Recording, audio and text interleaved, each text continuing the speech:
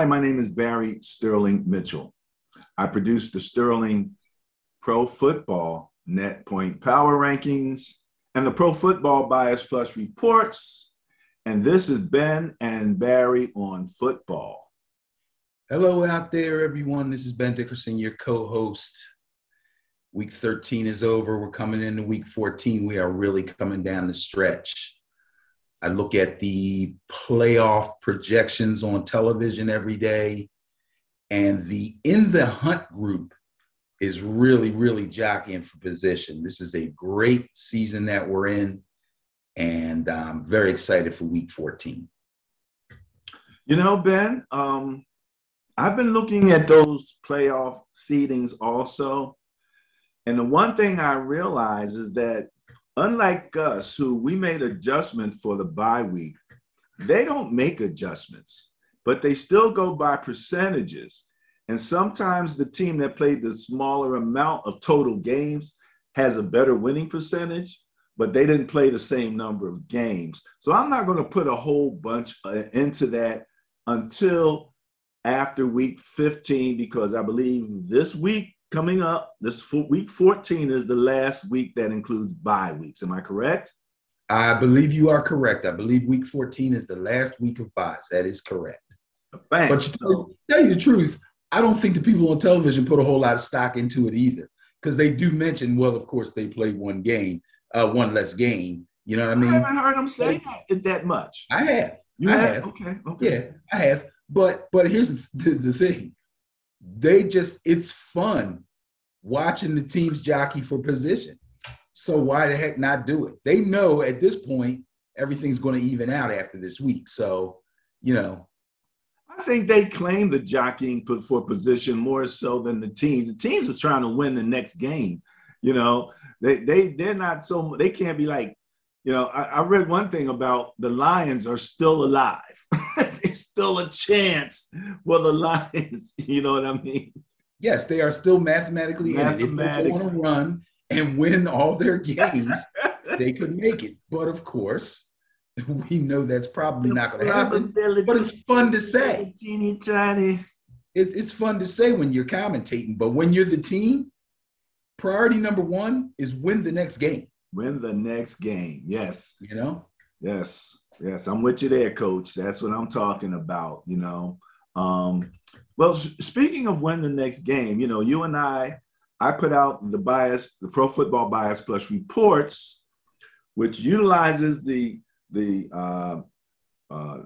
net point margins and the turnover differential, right, margins to analyze the matchup.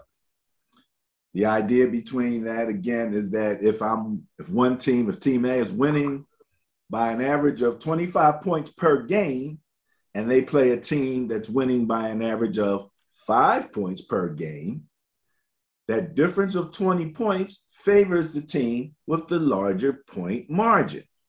And we apply that same thought to turnover differentials, because we know turnovers lead to points. So that methodology has served us pretty well. I believe we finished up last year at somewhere like 68%. Yes. This year, it's crazy. And I heard someone said the bookies have had to have a bad year this year. Like they have to be having a bad year, because of the weirdness of what's going on. I think last week while we were in the 40s, hit 50% on the nose this week, okay, which is an improvement, all right? Now I'm going to say something that came out of some research, and if the people are not listening, they'll miss this. I did some research, and they said that the break-even winning percentage when you're betting against Vegas is 52 point something percent. I'm around it to 53. Okay. That's your break even. Okay. We'll So talk. we've been We'll talk more. the bias has been hoovering around that, I'm sure. And the bias has probably done better than me this season for sure. I think I did a tiny bit better than the bias last season and maybe even the season before. But this season, I suck. Well, I'm again, we horrible. have to look at hard numbers because this has been, and everyone's saying the same thing. It's been a really strange season, a season of upsets of teams that again, if you look at that team from a number of different perspectives, okay, the Lions were not supposed to beat the Vikings. Right. You know what I mean? It just wasn't supposed to happen, and thankfully, well, not thankfully, because I kind of underlying kind of root for the Lions after I kind of really liked their moxie when they played my Niners, and that was like week 1. And I've seen them go up and down, and I've seen them shoot themselves in the foot and lose by a hair and all of that stuff. So But when do they got any feet left? but they always kind of kept fighting, though. They always Yes, they do. kept fighting, Yes, and that's so true. you have to appreciate that. And my Yep. man Kirk Cousins came through with a timely fumble that the Lions were able to quickly turn into a touchdown. And we talked about mind farts. I can always depend on him for a good 1 or 2. And they don't show up in your fantasies. That probably is not in a fantasy number at all, but it was impactful. I was reading different articles from the Vikings, and they pointed out those situations. And then I listened to the media, and everybody's saying, oh, Kirk Cousins, he's 71% or whatever completion rate, and he's looking great, and it's not Kirk. I don't know what they're looking at. Well, over the course of the season, it's not Kurt, but he's had his moments. And some games they have lost simply because of a turnover by him. Did you know when he was with Washington, and I didn't know this, but it came up in the search, he led the league in fumbles? I mean, he literally led the league. I'm not surprised. Washington was really bad when he was there. So I'm not surprised. He got hit and he got sacked a lot. When the quarterback gets sacked a lot, he's going to fumble a lot. You're so empathetic to Kirk Cousins. That's anybody. Okay. Quarterback gets sacked a lot, he's going to fumble a lot. Hey, if you get sacked a lot, maybe you shouldn't be getting sacked. Maybe you should have thrown that ball. Okay. It's interesting. I just saw a piece on Dallas, and the guy who's a quarterback, they were talking about Jerry Jones. Apparently, he made comments saying that one of the problems they was having is their receivers weren't running their routes correctly. He literally, you didn't hear this. Look at those eyes. When did he say this? No, I just said it 2 weeks ago. Well, he said this like yesterday or today. I said it 2 weeks ago. Well, interesting because one of the guys on one of the shows, the quarterback guy, he likes to show everything. Right. What he showed was that in Dan Orlovsky, and I thought it was really good. He showed in that last game 5 to 7 plays where Dak had beautiful pockets and was rushing balls and wasn't reading what was in front of him. And especially the rushing balls, because he had the one where he said, he said, they lined up 6 on D and they only had 5-man protection. And at the snap of the ball, one of the 6 dropped back. So it was 5 on 5. And he had a perfect pocket. But he rushed the ball over to the side as if that guy was coming. Like there was a free blitzer, So just keep an eye on what's going on because that you might be correct, Dan might be correct, but different at different times on different plays. But that's what's interesting, and I don't know. You think emotionally, could Dak be moving a little quicker because of his injury? Could that be in his mind? He's getting that ball out and maybe not taking that extra step, to get those reads done correctly. So we'll keep an eye on that. So what's going on in the world of fantasy? Oh, the world of fantasy. It's crazy. So Ben, let me stop you. We have to get permission from the 5 stair steps for this portion. It's A a world world of of fantasy. fantasy. Love that song, man. I It's a classic. know. I It's a classic. know. Okay, I'll work on that. I'll work on that. It's a classic. So as far as fantasy concerned, this is week 14. So in regular leagues, like if you get in a free league online with a bunch of people you don't know or whatever, okay, this would be the last game of the regular season. And the playoffs would begin in week 15, your first round. And then week 16 would be your semifinals. And then week 17 would be your championship in most leagues. Some will go all the way to week 18. It depends. But, a lot of times they don't like to have games on week 18 because that's when teams will rest players. So you could have stud players that carried you all the way through the season. And then because their team is locked into the playoffs or whatever, those players get rested. You can't use them then. So even though it's called fantasy, it's based on real life. If that guy don't play, you're screwed and you have to replace him with somebody else. So that's why they kind of stay away from the last weekend of the real regular season. Now, I play in some leagues, excuse me, where we play all the way to the Super Bowl, which means that we will play our regular season all the way through to week 17. We will skip week 18 for the same reason the other fantasy leagues do, because week 18 is a little shaky when it comes to people playing. And then the week between week 18 and the first playoff games is when we will have a fantasy redraft or a playoff draft, at which point you can keep and or drop players you already have on your roster. And then we have a draft where the teams who didn't make it to the fantasy playoffs, now all their players can be picked during this playoff draft.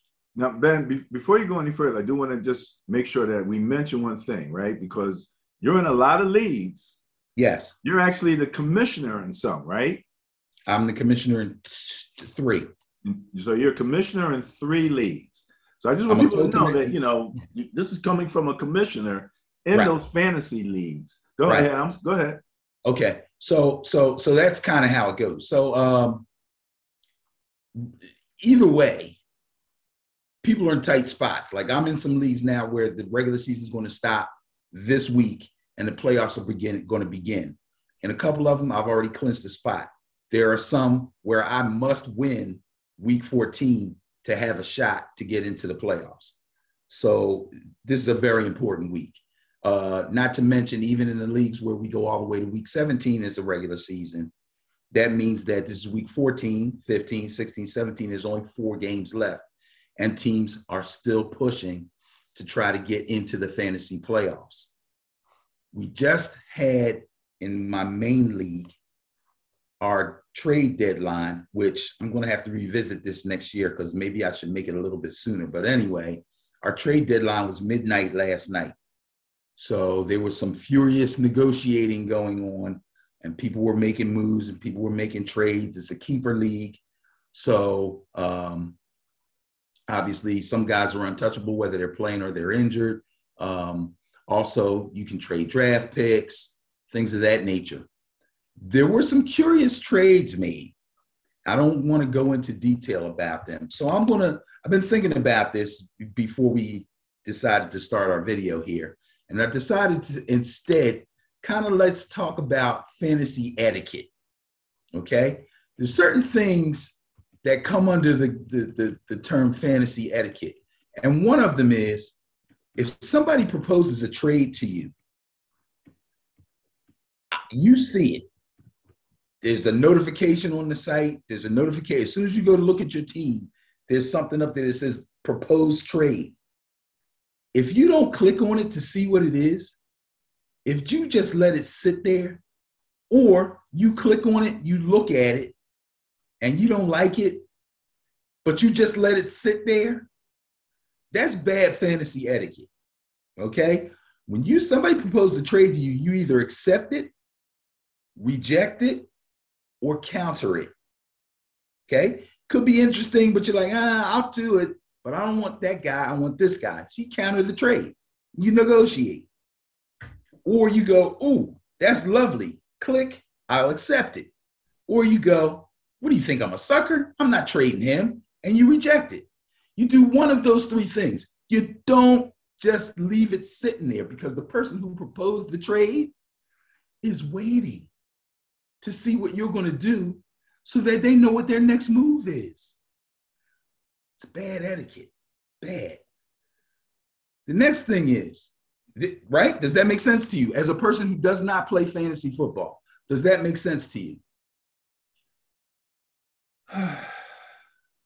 Or would you say, I don't care? Well, I'm wondering if there's a strategy to just not saying nothing. Maybe if you don't say nothing, he comes back and says, "I tell you what, I'll give you twice as much." He said, "There's a possibility that sweat. Maybe letting them sweat might be a good strategy." That could possibly happen, but here's the thing: if you're playing with people that you don't know, so you're not verbally talking to them or texting with them, you simply put the proposal up and wait for them to do something. If they reject it, you might put up another one and make it sweeter. But if they don't do anything, you don't know if they didn't look at it. You don't know if they don't give a damn. You're kind of in the dark. So you don't have that feature like on my email where I can have it click so that whenever somebody looks at it, I get a response saying that it's been looked at. You don't have that kind of feature built in? No, we don't have that. Now you can email the person and say, "Hey, I sent you a trade. Did you look at it?" So you guys have each other's email addresses? Yes. But usually a person who will let something sit like that and not do anything to it isn't going to answer your email either.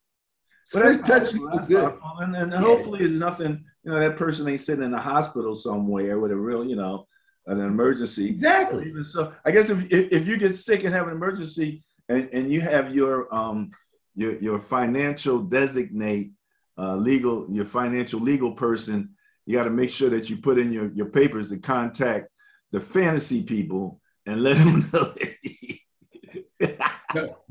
We'll figure it out if you're in there long enough, because when the next week's games come around and you didn't change your lineup, we'll know something's up. Something's up. That's interesting. Right. That's interesting. It's much more social than Madden. I usually, try to do the virtual version of the game that I'm going to play.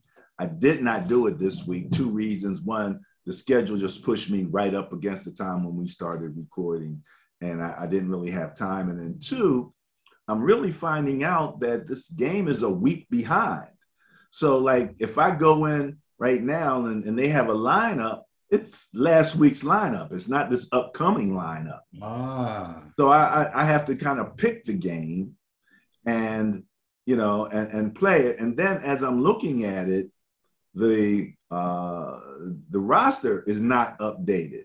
So okay. I'm online, I'm just looking and I see Mitchell might not play.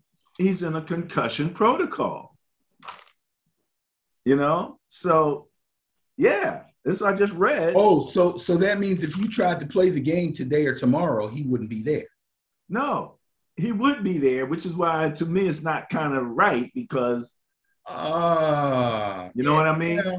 And whoever's going to replace them, because he's out, Sermon's out. We got a few people that are out. Sermon's out, Wilson's out. Debo's out. I mean, but I mean, it's okay. That's what coaching is about. That's why I like the game. But I would like it to have been updated so that those situations are a little more real for both me and because Mixon isn't Mixon hurt? I think Mixon's hurt too, right? Mixon's hurt every week. He still plays. Okay. Well, these guys get an injury in week 3, and they manage it through the whole season by not practicing the first 2 days of the week, getting in a partial practice on Thursday, and then having a full practice on Friday. And they do it week after week after week. And every week, when you look at something, it's got an injury designation by their name. Yeah, they're hurt. Everybody's hurt. Well, I didn't Everybody, know how much. I kind of thought Mixon got hurt recently. We'll talk about that in the next section. That's the first quarter for Ben and Barry on football. I want to remind everybody to click the notification bell and the follow-up bell or signia to follow us up and all of that kind of good stuff on YouTube, or to make sure that you're checking us out on any of our social media and on our podcast, which is on Spotify and Apple Podcasts. So, all right, let's get ready to go to the second quarter.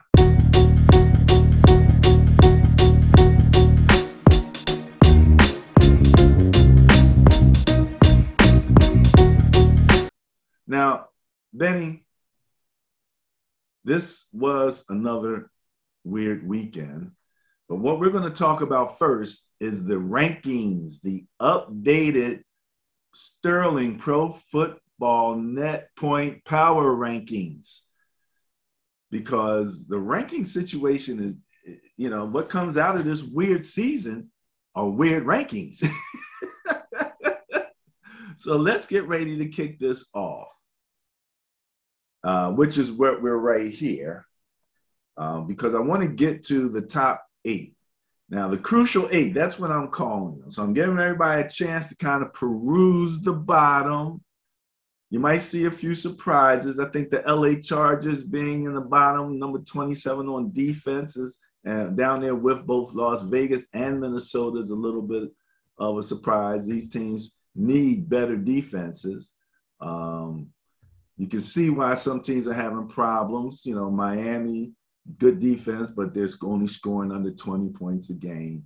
And then you have your net points within the first row here. And again, net points and turnover differential, which is the last row, are the two stats where you can have both a positive and a negative number. So let's skip through.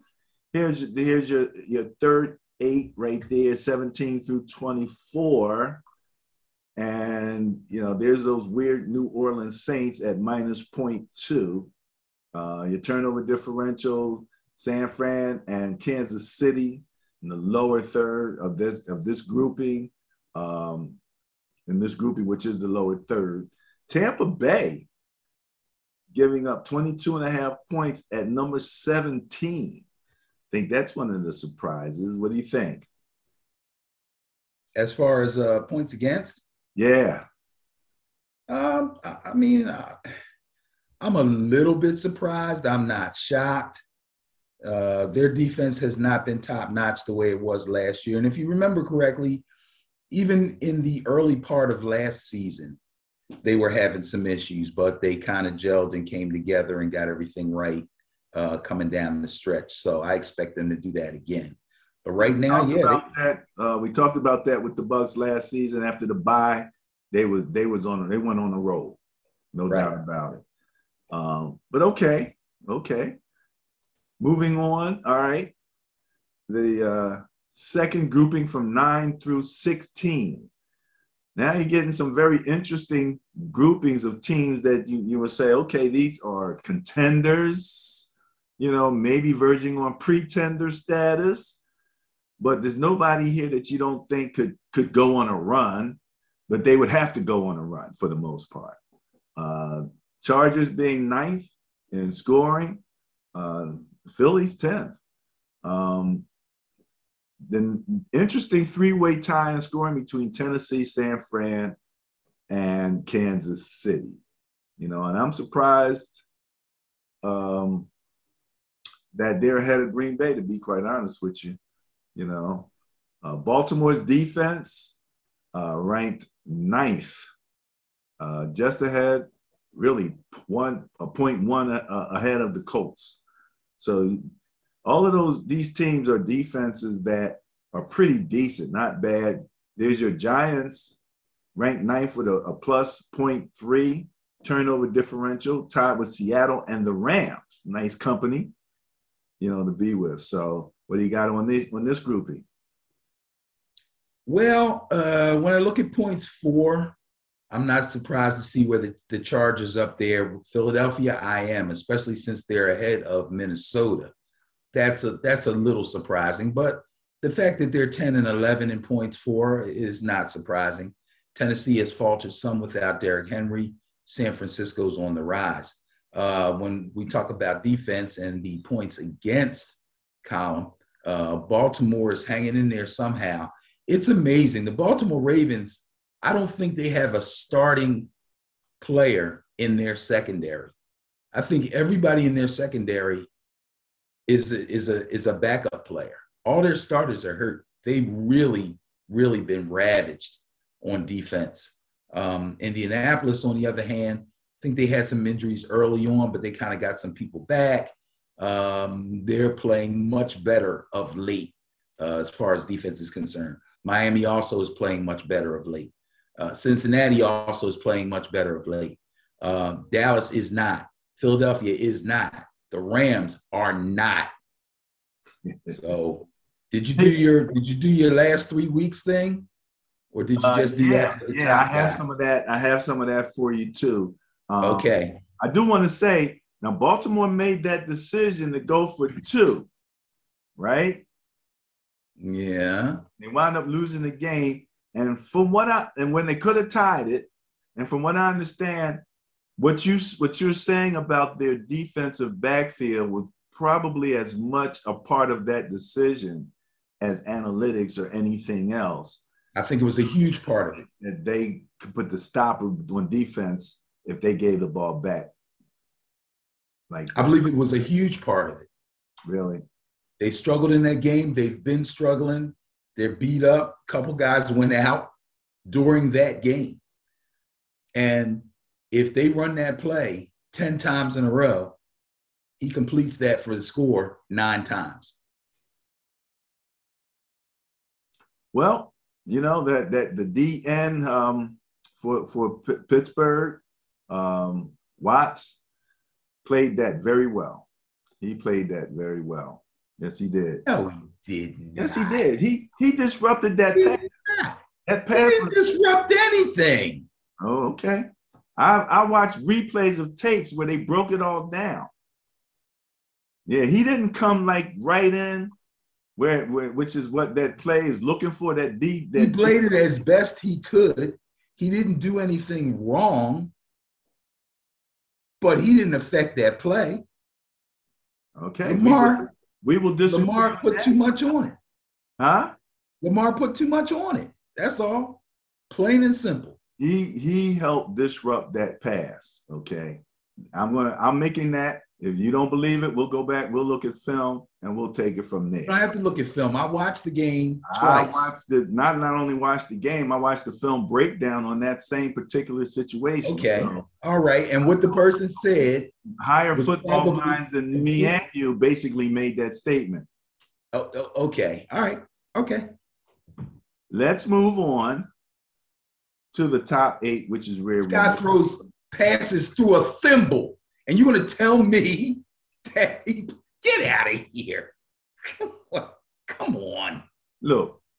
Hey, they got to explain it some kind of way. Look. So that's their explanation? He ain't Tom. I have no choice but to go with it. So, you know. It doesn't make it right. All right, let's get to this top 8. For some reason here, I'm seeing a disconnect between what I saw on my graph and this, because this is showing Buffalo in first place by 0.2 and New England in second place. So we'll get that straight. But long story short, Tampa Bay is coming in first in scoring. New England continues as first in defense. And Indianapolis is tied with Arizona at +1 turnover differential for first and second. So what do you think about your top 2, 3, top 8, Benny? Well, if we go from right to left instead of left to right and do turnover differential first, we're not surprised that Buffalo, who was number 1 there at least 2 weeks ago, has now dropped down to number 4 because they've had some turnovers and they've given the ball away a few more times than they've taken it away. So we understand that. Indianapolis is coming off a bye. That helped them a little bit, but they were playing well as far as turnovers are concerned. Kudos to Carson Wentz, who was a turnover machine when he was here his last years in Philadelphia, but now he's not getting hit as much in the backfield, not getting sacked as much, not having the opportunities to be stripped of the ball. And so that's helping their turnover differential number quite a bit. Same thing with Kyler Murray. Kyler Murray barely gets touched as it is, let alone tackle clean enough for him to fumble. And his defense is playing extremely well. So again, that's a good deal. And obviously New England's playing really well on defense. We go over to points against, and like I just said, obviously New England's playing very well on defense. That game against the Bills was a really good game, very strong game. I think we're going to talk about that game a little bit later, so I'll save my other comments for that. But they've earned their number one ranking in points against. Obviously, Buffalo's still up there. Their defense is very strong. Denver's a bit surprising. Denver's up in there. They've had some close games. They've won some, they've lost some, but they haven't gotten blown out a lot. So, you know what I mean? They're kind of hanging in there and just not getting it done offensively. That's their problem. Arizona, again, just had a bye the week before last. Green Bay just had their bye this past week. I don't even want to talk about Seattle right now, points against. I'm surprised they're sitting there at number 6, to tell you the truth. Their defense is a shambles. Points for, Tampa Bay is rocking right now. They are cruising along. Their offense looks extremely dangerous. They have a beautiful run-pass balance on that team. It's magnificent to see. They're really, really scary when Tom Brady's got the ball in his hands. Dallas, still riding high, had some really high-scoring games over the course of the season. Obviously, you don't see them there in the points against category in the top numbers because we passed them back when we were looking at the dregs of the league in that category. That's where they are defensively. But offensively, Dak puts up numbers, and they've been putting up numbers. So now whether they continue to do it, we shall see. Their schedule dictates that they will. So I expect to see them stay at the top of points for. Arizona, also strong offense. Kyler Murray throws for 2, runs for 2. Almost every doggone week, it seems like. It's crazy. Wentz playing well. I don't know about Stafford. I don't know. I don't even want to go any further than that. For the sake of time, I'll move on to net points. Net points. This is the main thing. This is basically our power rankings. Buffalo to be sitting at the top, and I know you said that could be possibly off by a few percentage points. It could be New England. I seem to believe in my head that Buffalo is still hanging on there number 1. So when you get that fixed up, we'll see. New England deserves to be at number 2. They're playing extremely well, especially with a rookie quarterback. I saw somebody on Facebook put up side-by-side comparisons of Mac Jones's first 12 games and Tom Brady's first 12 games. And Mac Jones' numbers are clearly better down the board. Passing percentage, touchdown to interception ratio, everything. Yards, everything. They're very close, but Mac Jones' numbers are generally better than Brady's were. Just a little tidbit there. Again, Arizona, Kyler Murray, what are you going to do? Chase Edmonds goes down. James Conner steps in like nothing happened. Tampa Bay, obviously, with Tom. Dak with Dallas. Wentz playing well with Indianapolis. I named the quarterbacks because, let's face it, it is a quarterback-driven league. It is a passing league. So the teams that are doing well in those particular categories are going to be ranked high. And the ones that have good running games along with that are going to be ranked even higher. And all of these teams, except one, have both. Who could that one be? The one at the top, Buffalo. Their lack of a running game scares me. But we'll talk about it. Yeah, a couple of things that Buffalo Patriot game was, again, my intriguing game. It was the weather, first and foremost, dictated to a large degree. And what came out of it was that Josh Allen's arm was strong enough to cut through the wind to the point where they felt they could even pass in that particular weather. And his arm apparently is that strong. Now, arm strength-wise, relative to Mac, they said during the pregame he had some problems, so that also informed them and what they were going to do. But you and I talked about their run game with Ramondre Stevens and all of those guys. I'm sorry that their the first running back, the one who scored, he got injured, and so I don't know where he stands injury-wise. But Ramondre had to come in.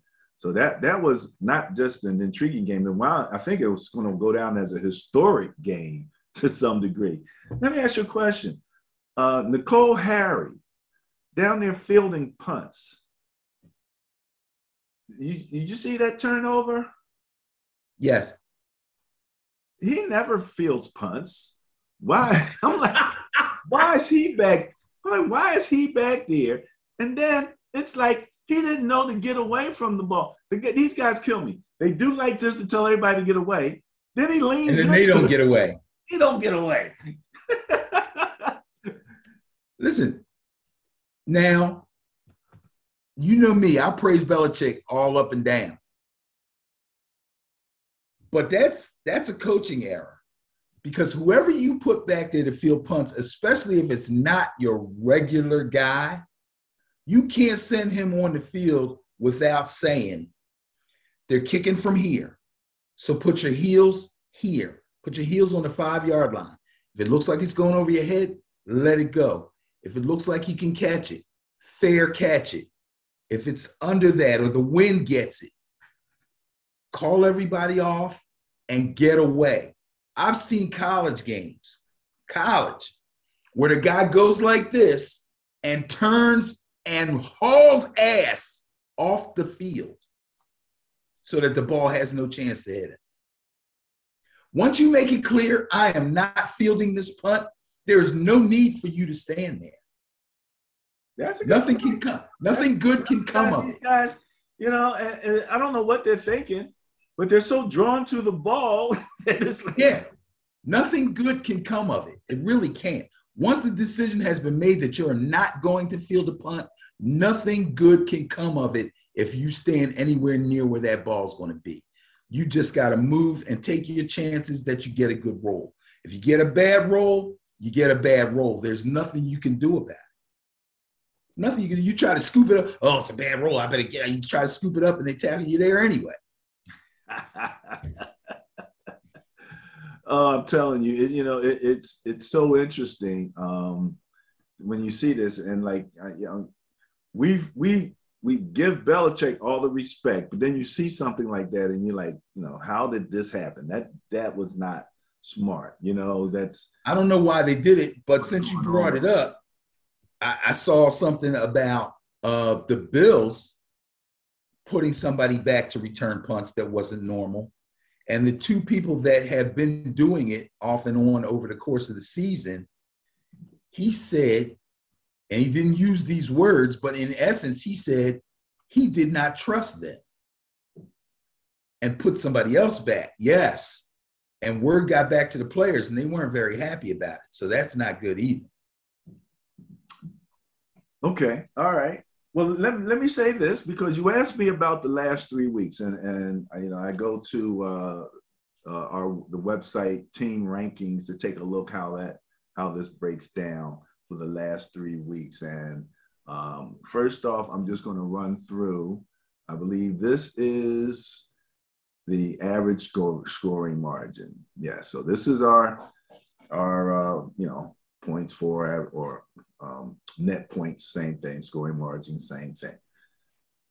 I'm going to go 5 Tampa Bay at plus 13.3. 4, this is interesting, Miami plus 13.7. 3, Kansas City plus 16.7, tied with 2. Indianapolis at plus 16.7. And numero uno is New England at plus 17.3. And that's just over the last 3 weeks. 3 weeks. That tells me a lot. And when I hear those numbers and I hear those teams and the positions that they're in, and I think back about how they've been playing over the last couple of games that I can remember, it makes a whole heck of a lot of sense.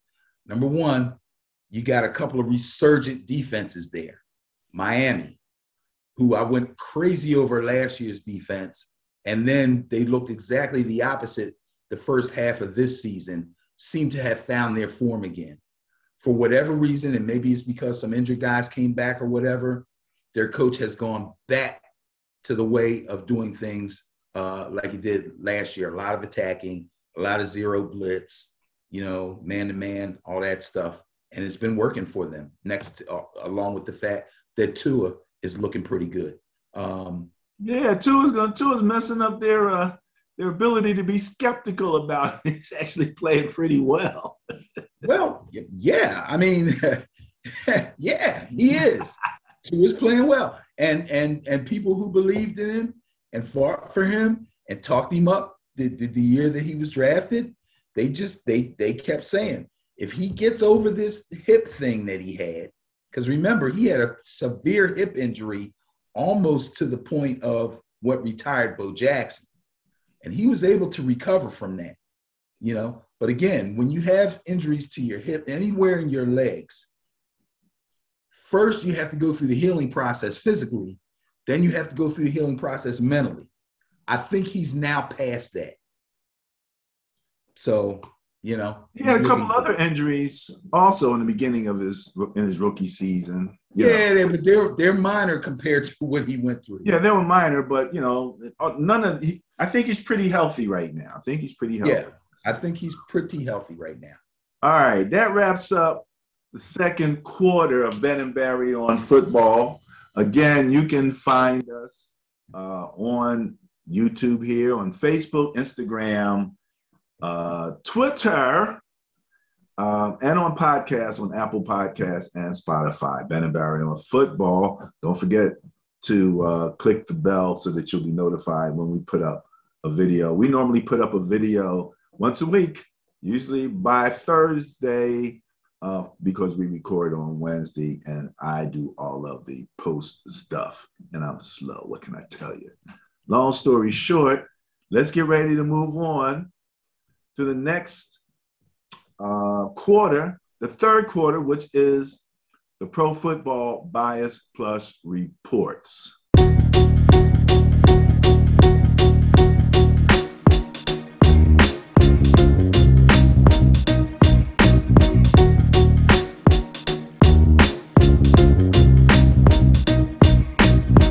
All right there. Okay, so Ben, third quarter. Now, this is the quarter when guys like me and Madden were always the ones that were deferring. Way before that was popular. We were deferring in Madden so that we could collect all that good intelligence and come out in the second half and take control of this game. And we're going to do that with the Bias Plus reports. Let me remind people, Bias Plus reports is where we take the net point power rankings, the actual rankings of the net points, or the actual net points rather, not the rankings, but the net points themselves, and the turnover differential. And we utilize those numbers to look at the matchups. And the team with the better net point differential and also the turnover differential will normally be favored. We use the term favored because there's no guarantee. And as a matter of fact, this particular year has been really weird. But again, the logic of it is that the team with the greater net points would be favored. Now, if they lose, that's what defines an upset. So again, we're going to talk about this because we had a few upsets.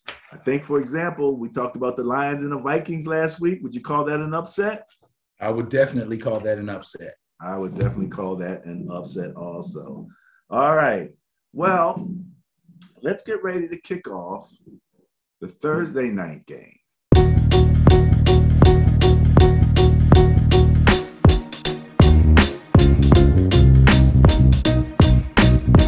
All right. Look what we got on Thursday night. NFL Week 14, Pittsburgh Steelers at Minnesota Vikings. Bias plus score 4.6 favors the Vikings. This is a tough one. Off the top of my head, I want to say Vikings because I know they need a bounce back after losing to the Lions. Obviously. But then I look and see they're playing the Steelers, and they are at home, so the Steelers got to travel up there, which is not a big deal because actually I've been watching this whole traveling fans thing this season. The Steelers fans travel with the best of them, bro. I forget what game it was. They darn near took over a stadium. It was crazy. Because the announcer mentioned it. Yes. Terrible towels waving. I'm like, where are they playing at? Look like Pittsburgh, but yeah. Anyway, the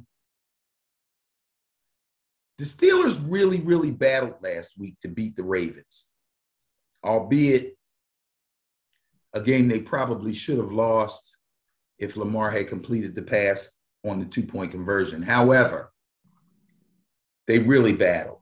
And I've been talking about Ben Roethlisberger's noodle arm for the last couple of weeks, and it's not any better. But again, I will give credit to the Pittsburgh coaching staff and their offensive coordinator. They seem to be scheming up plays that he's extremely comfortable with so that he can get the ball out on time in places where he doesn't have to expose his lack of arm strength. They're staying away from the outside the numbers throws and throwing more around the numbers and inside. Now, he did hit some passes on the outside. Deontay Johnson made a couple of great catches for him too, but he looked better. So I'm not saying he's coming back to life or anything. The man already said he's probably going to retire after the season.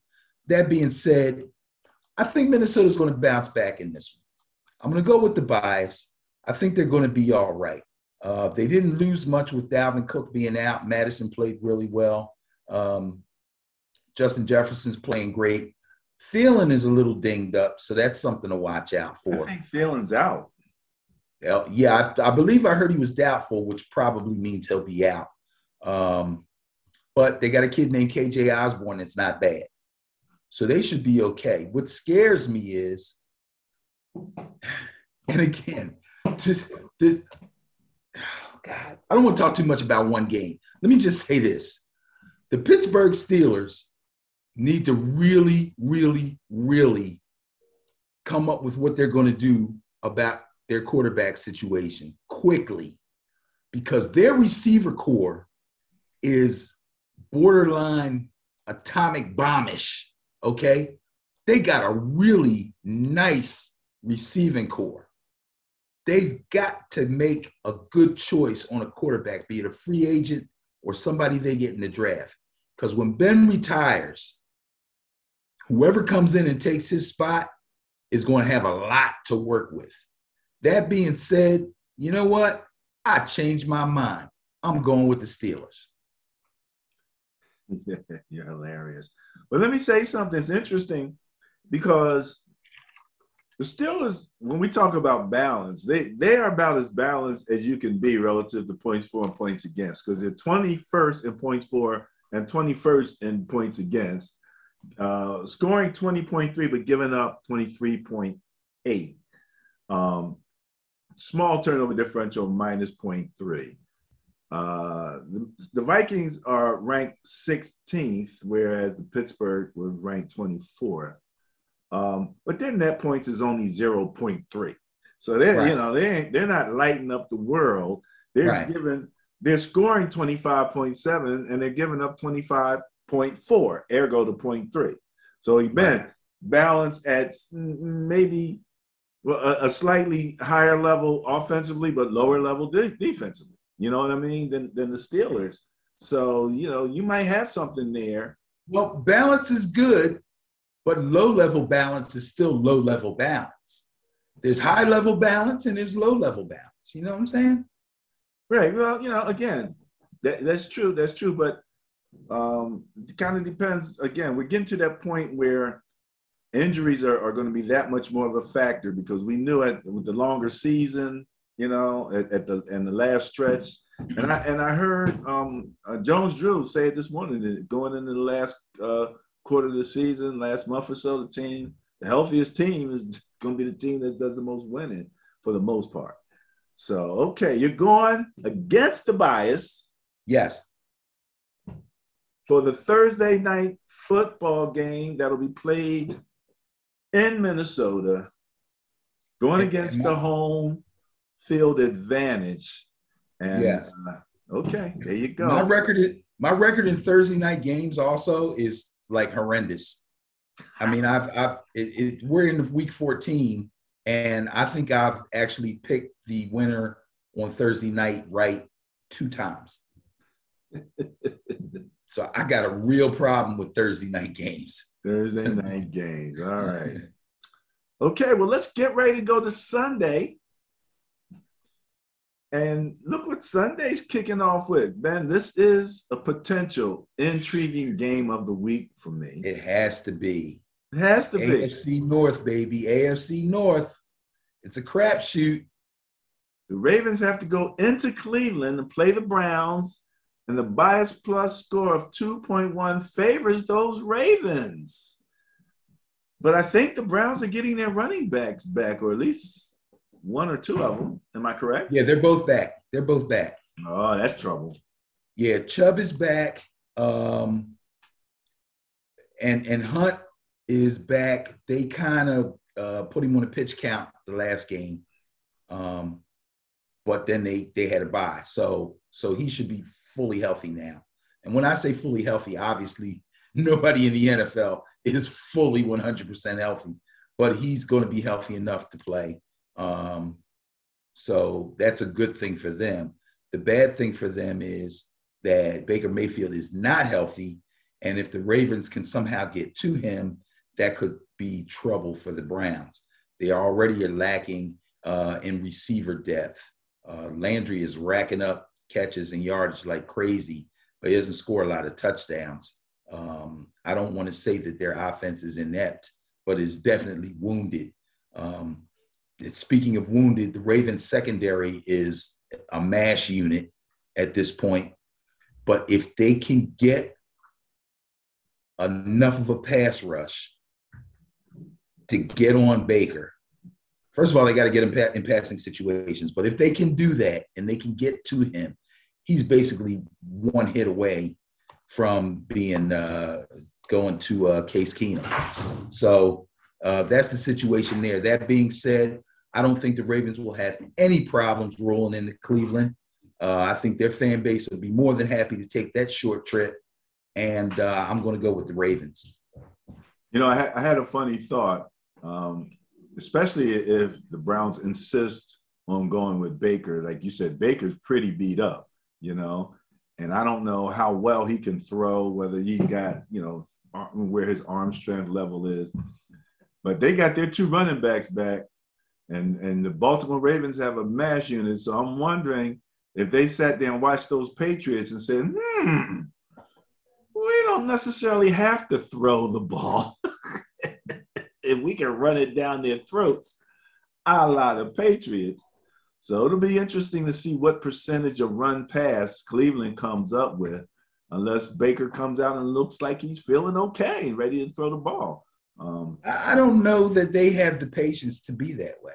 I really don't. As good as their running game is, I don't think they have the patience to just continuously run the ball.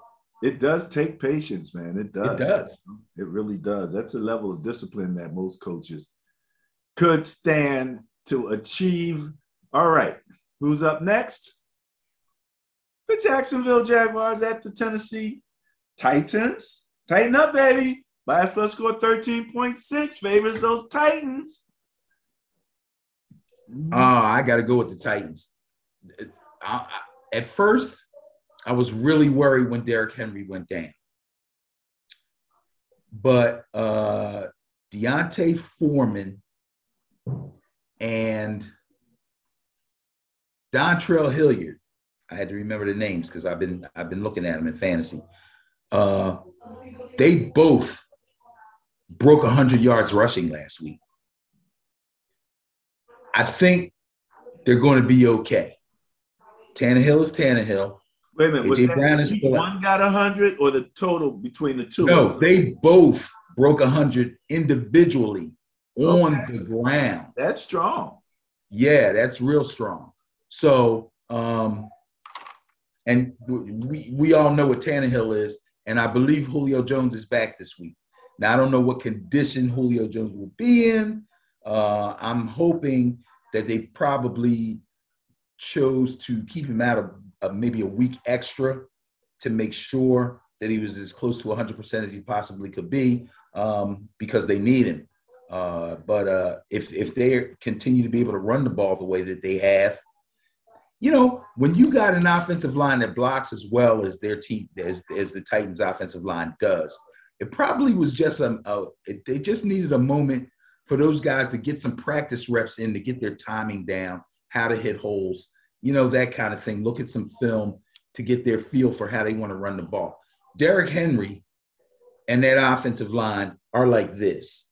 He knows what they're going to do, when they're going to do it, how fast they're going to do it. They know how fast the guards pull. They know when they run a trap play, he can bounce it outside. They know all that stuff. He knows all that stuff. Those guys don't, because they haven't been getting playing time. But now I think they're ready to roll. The Titans are still going to be scary. So I'm going with the Titans on this. I don't think the Jaguars are going to be able to handle them. There you go. Okay, going with the bias, 13.6. That's a nice, healthy bias favoring the Titans. It would be an upset. Remember, we talked about what would define an upset? This would define an upset if the Jacksonville Jaguars found a way to come in and beat the Tennessee Titans. Stranger things have happened this season, though, Ben. Okay, another potential intriguing game for me. The Las Vegas Raiders at the Kansas City Chiefs. The Chiefs are favored by a bias plus score of 5.5. And I guess it's as much because it's bad, the Raiders are challenged big time right now, but, they've beaten the Chiefs when no one expected them to beat the Chiefs. So I don't think anybody's expecting them to beat the Chiefs in this game either. They're a minus 3.2 in net points. The Chiefs are plus 3.7. So the Chiefs are coming out of their doldrums, especially defensively, where they're ranked 8th right now. And if their offense gets on track, okay, then you got something. But the Chiefs are favored in this one. What do you got? So we were talking about the Chiefs getting their mojo back a couple of weeks ago, and I kind of poo-pooed it. Okay. The Chiefs got their mojo back. Yeah, they got their mojo back. Defensively, now they got their mojo back. And it's basically based on the defense. Right. Defensively, they are playing far, far better than they played earlier in the season. They're playing far, far better over the last 2 weeks than they played over the previous 3 weeks before the last 2 weeks, if that makes sense. Okay? I don't know what they did exactly, but I think they've had a little run of games here where they've been able to kind of take control of the game and then just let the defense just go. They just let their pass rush go. Their pass rush looks drastically better than it was. And obviously, when you have a really good pass rush, you can get away with some weaknesses in the secondary. And I think that's what they've been doing. Also, I was reminded that their defensive coordinator, Steve Spagnuolo, who used to be the defensive coordinator for 2 Giants Super Bowl teams, is known for coming in with a defensive system and working it and not panicking and taking sometimes 3/4 of a season to get it right and then get on a roll at the end and make it work. He did it with the Giants twice to take them to Super Bowls, and that seems to be what he's doing now with the Chiefs. they're getting right on defense. And when they get right on defense, that makes Mahomes even better. And I believe the last time these two teams played, the Chiefs blew the Raiders off the freaking field. Okay. So I remember making a comment about they just watched somebody beat the Chiefs using cover 2, and they came out and didn't use cover 2, and they got slaughtered. So we'll see what happens. But the Raiders are kind of they're beat up now. They're in trouble. Well, let me add to your argument here, because when we're looking at average points against over the last 3 games, I'm going to give you 1, 2, 3, 4, 5. Washington averaging 17 points allowed per game. Amazing. Baltimore at 4, averaging 14.3 points per game. Prophetic. Miami at 3, allowing only 12 points per game on average over the last 3 games. Was wondering where it was. Now I see it again. Number 2, Kansas City, allowing 10.7 points per game. They had a couple of low-scoring games. They had a couple of games where they didn't score a lot either, so they're not blowing people out. You know what I mean? And leaving them for dead. They had a couple of little tough ones. But, yeah, defense is playing much improved. That's second over the last 3 weeks, only to the New England Patriots, who are only allowing over the last 3 weeks 7.7 points per game. Yes, stellar. So, yeah, your point is well taken. Let's keep an eye out on this one for the Chiefs. All right, next up, the New Orleans Saints at the New York Jets. Jets. Bias plus score 13.7 favors the New Orleans Saints. It just sounds a little high to me, even though I know the Jets are really playing poorly, because, the Saints are, playing weirdly. Taysom Hill, I guess it will be in there for them. I don't know. I never I guess the last time I saw a quarterback try to jump over somebody the way Taysom did it was like last week he just said, I can't throw. I'm just going to go ahead and run it. Let's go. Tried to jump over people and all types of stuff. But, man, you ain't going to last long doing all of that if you're supposed to be the starting quarterback. There's a lot of stuff going on with the Saints. There really is. Kamara's hurt. I don't think he's going to be back this week. Ingram started out looking pretty decent, but now his age is starting to show. Taysom Hill, I know that they're sitting down there in meetings questioning, is he going to help us more at quarterback, or is he going to help us more at the 3 other positions that he plays? You know what I mean? Like, where are we going to get the most out of this guy?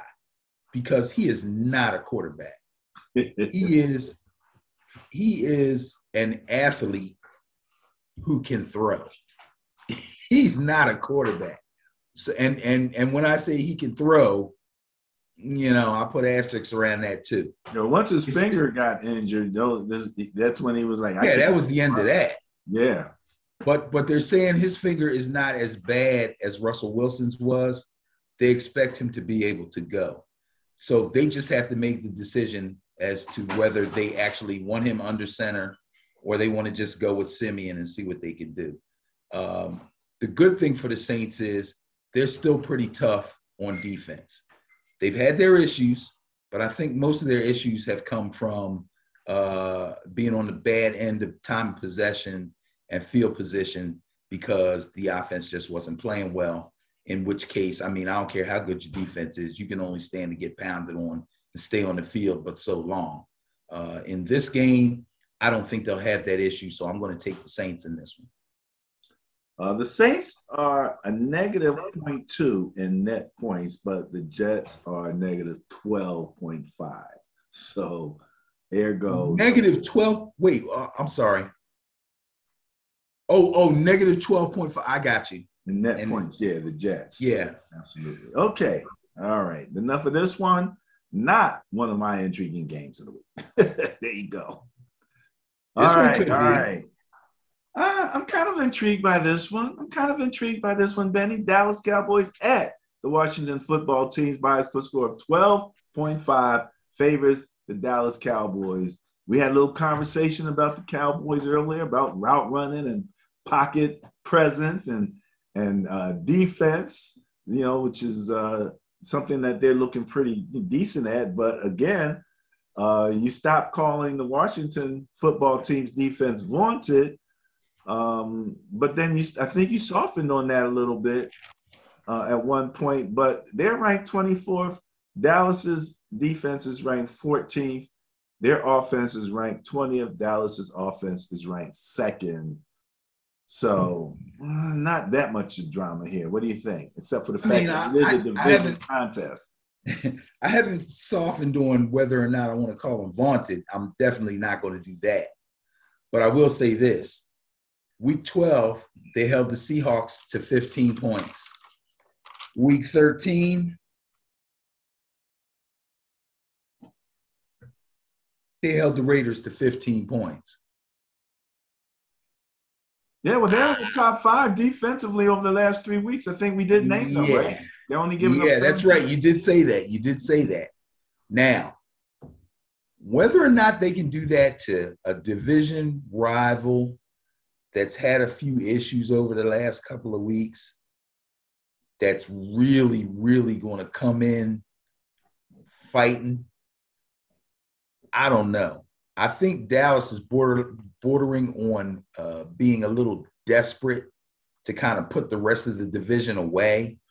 Everybody's too close. Last year when everybody was close, everybody was just kind of close, and everybody was just trying to battle and maybe we can win this, we can win this, we can win this. But coming into this year, Dallas was hands down the favorite to win this division and looked like they were going to win it easily. And now here we are right back where we were last season with who the heck is going to pull this thing out. So I think Dallas is the more desperate team, but I think Washington will be the more confident team. I am going to take Washington. Going Taylor Heineke, baby. Curtis Samuel's back. Heineke's a story, man. Heineke's a story. I don't know. Some of these guys come back from COVID and they look fine. And sometimes they don't. I'm not so sure Amari Cooper is 100% there.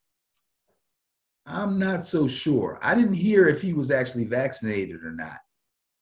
But I think it's interesting because when they were talking about his effect when he's out and how big a part in that offense he plays, I was a little surprised because they got a lot of good receivers, that it was that they relied on them that much. Well, they have a really good receiver in CeeDee Lamb. They got a pretty good receiver in Gallup, and everybody else is kind of okay because it was those okay guys that had me make the statement 2 weeks ago that the route running was off because Dak couldn't hit him. And then when he did hit him, they dropped it. Remember I said they got a bunch of no-name guys I never heard of? One guy's name is Butler. The other guy, I still can't remember his doggone name. But now Chucky, is it? No, I don't think it's Chucky. That's an inside joke. But anyway, my Jaguar. Yeah, I'm going to take Washington. Going with Washington.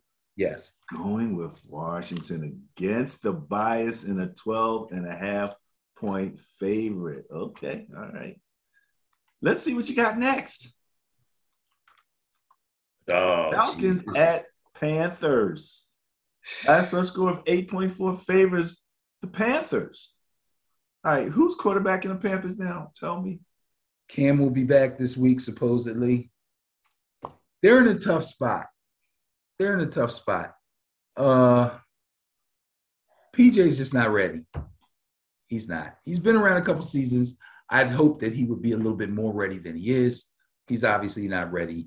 They're going to go with Cam. This is a game Cam should be able to win. The Falcons aren't going to present too much trouble for him on defense. He should be able to get some nice runs on him. He should be able to throw on him. DJ Moore is still gobbling up targets. Shouldn't be that big a deal. But it's a division game. It's not a big travel for the Falcons to go to Carolina. These teams know each other really, really well. It's sad watching the slow death of Matt Ryan's career because he looks really bad. What's really keeping them afloat is the amazing Cordarrelle Patterson. There you go. That's amazing, man. He's amazing. But I'm going to go with the Panthers on this one. I think Cam is going to check himself and say, you know what, I can't mess this up again. Because basically this is Cam's last shot, whether anybody knows it or not. This is Cam's last shot. He doesn't make it with these guys, he's not going to make it. He's going to have to be a backup. He can make it as a backup, you know. Yeah, Cam doesn't want to be a backup. I know. Don't think Cam. And I don't think anybody wants a presence like Cam as a backup. He would have to become contrite and put that out there in such a way, you know. Yes. And that's really not him. That's really not him. But you mentioned Cadero. I'm glad you did because that's the surprise on the Falcons. We were all looking at their tight end and waiting for all the great things that was going to happen because of his great tight end. And he is actually very talented. He is very good. But the surprise is Cadero Patterson. So no doubt about it. All right. You're going with the Panthers, right? Yes, sir. Okay. Everybody take note of that. All right. Seattle Seahawks at the Houston Texans, 12.7 bias plus score favorites. The Seattle Seahawks. As you normally say, I don't think we need to spend a whole lot of time on this one.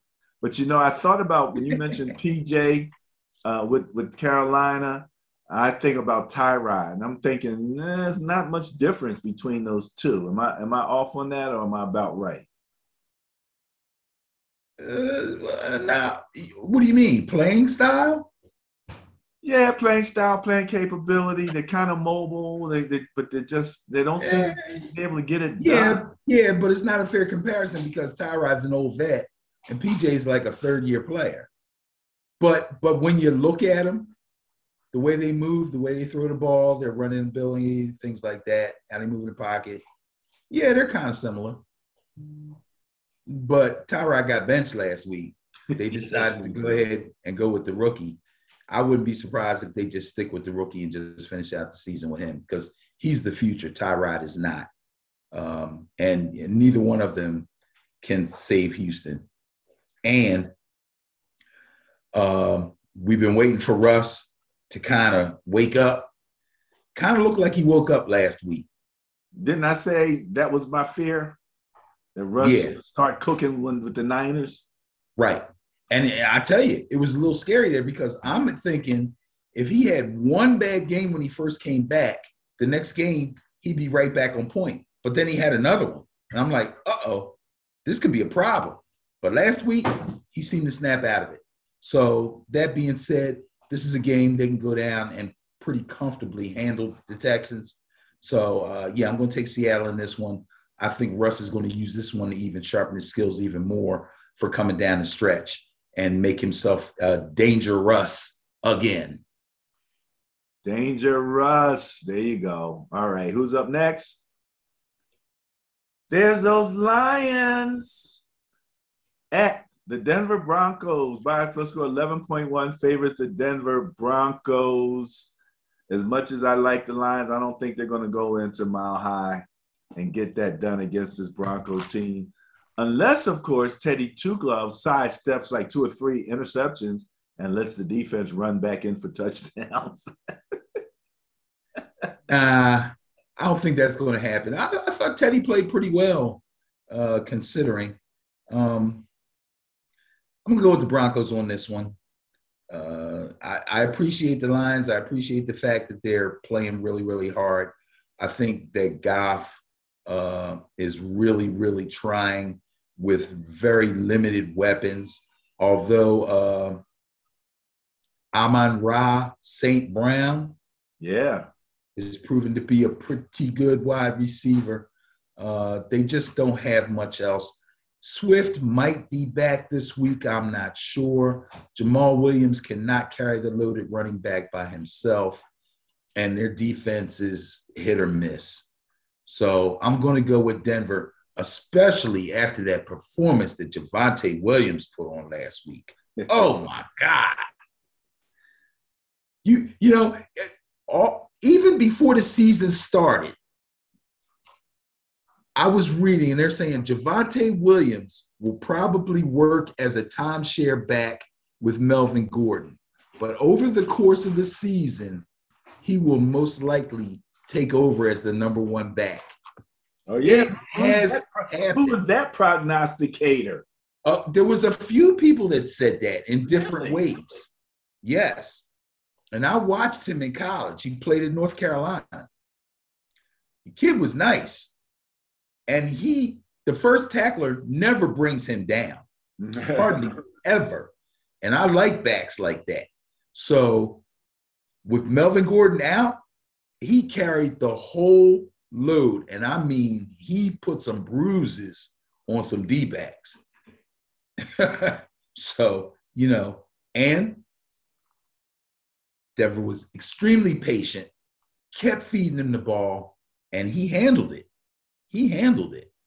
Much to the chagrin of people who had Denver wideouts on their fantasy teams because they didn't get many targets because this guy was grinding out yardage like crazy. So, yeah, love Javonte Williams, like the Denver Broncos in this game, picking Denver. Yeah, I mean, you got Denver has a third-ranked defense. Detroit has the 20. Right, their defense is still good. Denver's defense is all right. 29th offense. So third defense versus the 29th offense. I can see that. Again, ladies and germs, if the Lions beat the Broncos, that would define an upset. All right. Well, not as much would define an upset, but the New York Giants, your New York football Giants, are going into LA to see the Chargers. The bias plus score of 4.9 favoring those LA Chargers. So right before we went on here for this recording, I was looking over these matchups and I was saying, because I usually don't look over them right away. I usually just look at them for the first time when you pull them up. But I looked ahead today and I was like, oh, God, I can't even think about picking my team. Chargers coming off a big win last week. They're home. It's going to be crazy. And then I found out that Eckler's nicked. He should be okay. Keenan Allen got COVID.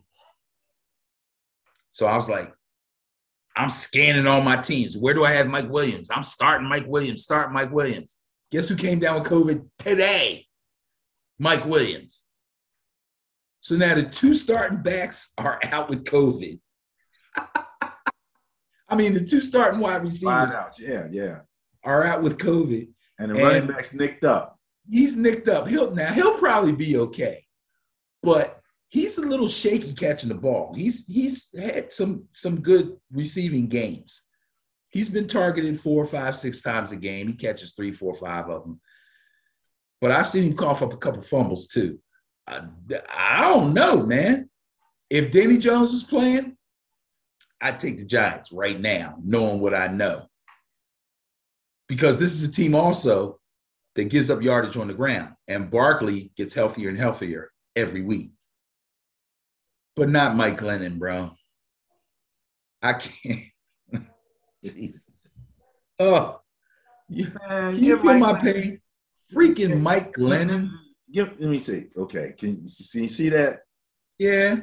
How close is Mike Lemon to Daniel Jones? Is he this close, or is he further apart? Yeah, you can stop right there. Okay, that's what you see as a differential between Daniel Jones Yeah. and Mike Glennon. Okay, And, all right. yeah. And understand this. It's not that Daniel Jones is that much better. It's that Glennon is that much worse. If that makes sense. Yeah, hey, it's like with the net points.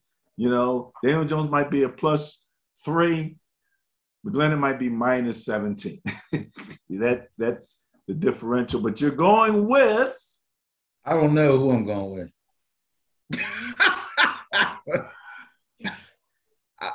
I don't. I don't. You got blue on. You got your blue on. All right. Okay. Wait, let me think.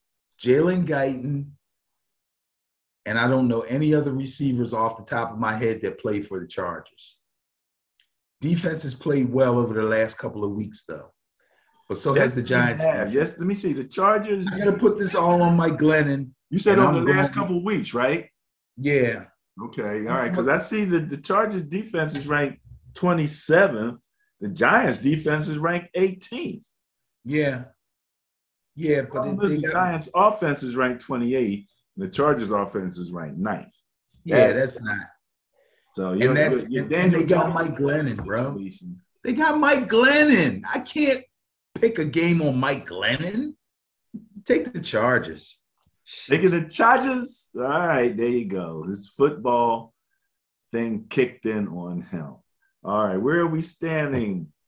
We got the Chargers and the Giants. Okay, we're coming down. We're in the 4 o'clock group of games here, Benny, the evening games. All right, I couldn't play this game. I couldn't do the virtual of this. San Francisco at the Cincinnati Bengals by a close score. 3.3 favors those Bengals. Mitchell's out, but Kittle's back. It depends what they want to do, especially if Debo's out. I mean, Kittle can make such a difference if you use him correctly. But some of the stuff that they're doing, I don't understand. Even when you were texting me about the game last week, and he's like, you're running Garoppolo and options, and I've seen him do that, and I go like, what are you doing?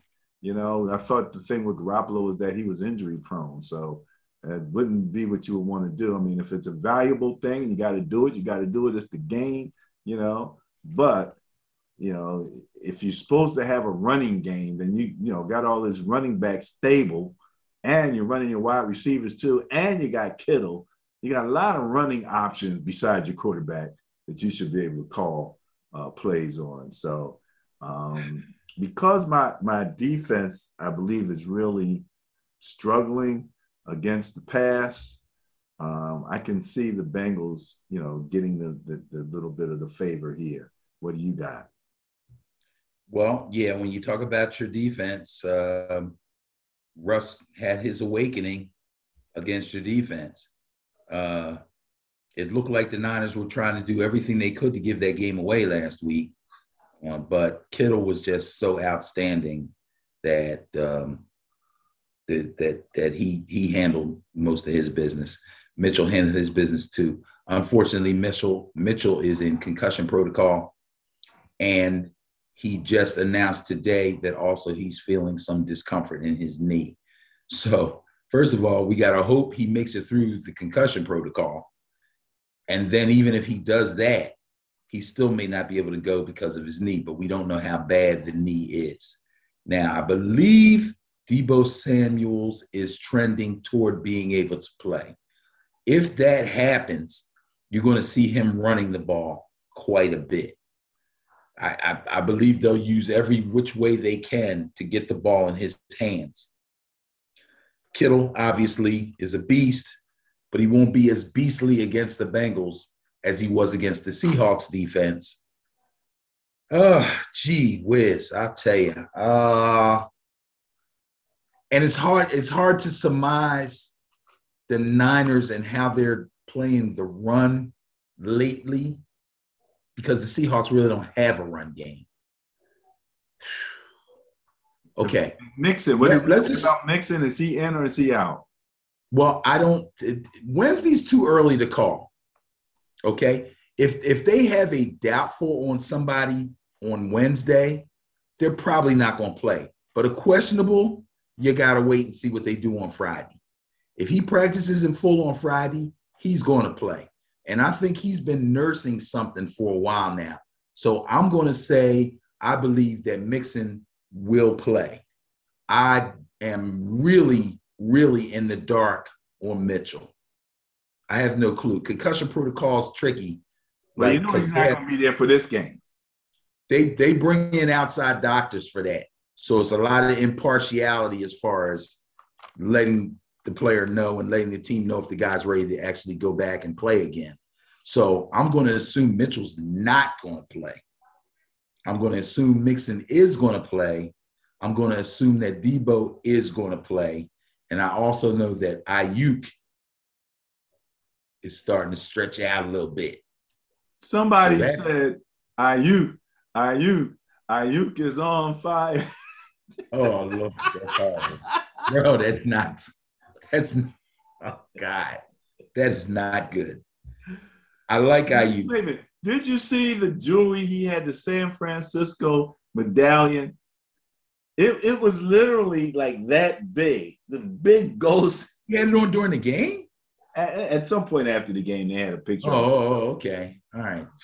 You couldn't even hide that thing, man. You could use it for a breastplate. So I'm going to say this. I believe that the Niners are going to go into Cincinnati, and they're going to battle these guys, but they're not going to be able to handle Mixon. They're not going to be able to handle T. Higgins. They're not going to have an answer for Jamar Chase, and they're going to end up losing this game. I'm going to go with the Cincinnati Bengals. I think the Bengals pass game is too strong, and even if Mixon is compromised, if he plays, he will do enough, and the Bengals will win this game. I'm going to take the Bengals. Going with the Bengals. Hey, Ben, I'm looking at points per game for the last 3 weeks. Yes. Number 1, Indianapolis at 34.3. Number 2, Tampa Bay at 32.7. Number 3, Cincinnati. Huh? Go ahead. I'm sorry. Tied with the LA Chargers at 31.7. That's your Cincinnati Bengals. Exactly. But listen to this. 5th place, Minnesota at 29 points, tied with the Niners at 29 points. Y'all had a couple of big scoring games. That's a little smoke and mirrors there. Last 3 weeks, but okay. Going with the Bengals. No problemo, man.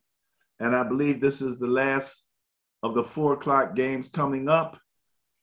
Potential intriguing game of the week. And again, I don't take my team, and I'm Niners, baby. So I never do my team for an intriguing game, but you have a Buffalo Bills at Tampa Bay Buccaneers, and the bias plus score favors the Bills at 2.9. Little teeny tiny bias plus score, 2.9 favoring those Bills. You're hurt. Their feelings are hurt. They feel disrespected. I'm getting ready to sing Temptations. I'm hurt, downhearted. But, and then they got Mr. Tom Brady. What did you say? The perfect balance between the run and the pass? On their offense, yes. And they're going to be down in the beautiful weather. Now, sometimes these teams that are used to the cold go down and struggle in Florida in the heat every once in a while. They get down there. And, it's not exactly hot down there right now. Well, hopefully it's for them. Hopefully it's beautiful football weather. Yeah, it's like in the 70s. It's fine. But I think the Bills are in a little bit of disarray right now. Disarray is probably not a good word, but things are not right in Buffalo. Their lack of a running game is starting to really drag them down a little bit. The better weather will help their run game because that's going to loosen things up for Josh Allen to be able to use his wheels. But I'm not sure that's going to be enough to beat the Buccaneers. Also, and you find this a lot, teams that have trouble stopping the run, or teams that have trouble running the ball, have trouble stopping the run also, and the Bills have trouble stopping the run. Let's face it. Damian Harris and Ramondre Stevenson basically won that game. And when your quarterback throws 5 passes the entire game, 3, and you end up winning. 3. He threw 3 passes? Yeah. That's even worse. He completed one of them, right? So I think it was 2 for 3. He was 2 for 3. Oh, okay. 2 for 3. That's pretty good. That's damn good. Considering. So they carried that game on the ground. And believe me, I'll tell you this. This is nothing new with me talking about the Bills' run game and their lack of the ability to stop the run. I've been talking about this for a while. If I had known at the time we made the video last week that the weather was going to be that bad, especially the wind, I would have 100% took the Patriots. And I know people are going to say, oh, you just saying that because now you know that. No, for real. Because I know the team with the better run game is going to win the game. And the Patriots obviously have the better run game and are obviously better against the run defensively. That's a no-brainer. If I had known that wind was going to be that vicious, that game was an easy pick to take the Patriots. But I thought if the weather was regular, just cold, I'll take rain, I'll take wind, I'll take snow, not the wind. Josh Allen beats them with his arm, which he almost did. He missed like 3 touchdown passes where the guy's running and the ball goes whoop, like that. So, what are you going to do? Anyway, take the Bucks. Yeah, I thought that the one thing they could have done a little bit better, the Bills, was that short passing game. Forget the 20, 30-yard pass. Let's get that 7-yard, that, you could use that like the run, but, that's, I don't think that's their strong suit, those short passes like that. So actually it is. They usually use Cole Beasley for that, but well, your third down, yeah, Cole happening. Beasley is all over the place, so he's usually really, really reliable. So okay. So you are going with Buccaneers. The Buccaneers going against the bias and going against your boys, the Bills. Oh, man, that's 2 of the teams that you kind of like, and you went against them this week. All right. That wraps up the early evening portion of the NFL schedule. Let's get ready to talk about Sunday night. I said, I just found your intriguing game, but let's talk about this first. Yeah, let's talk about this one first. The Sunday night matchup between the Chicago Bears going into Green Bay, where Aaron Rodgers has ownership of, not only he probably owns some stock in Green Bay, but I think he owns the franchise in Chicago from what he said anyway. Bias plus score 12.1 favors Green Bay Packers. That's what he said. He said, I own you. That's exactly what he said. And guess what? He's right. He does. Andy Dalton stands no chance on the frozen tundra. And they better not start Fields. If I'm them, I'm shutting Fields down for the season.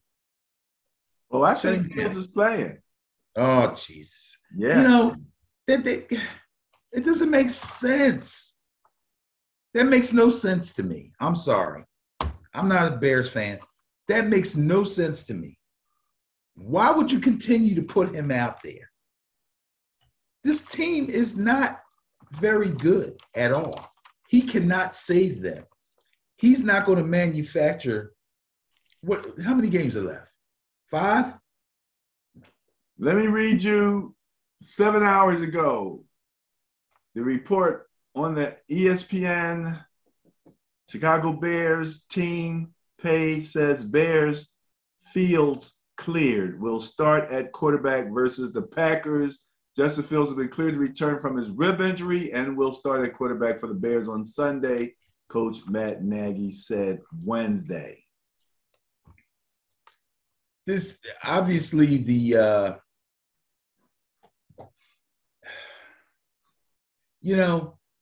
so reports come out that Matt Nagy is going to coach his last game this season on Thanksgiving.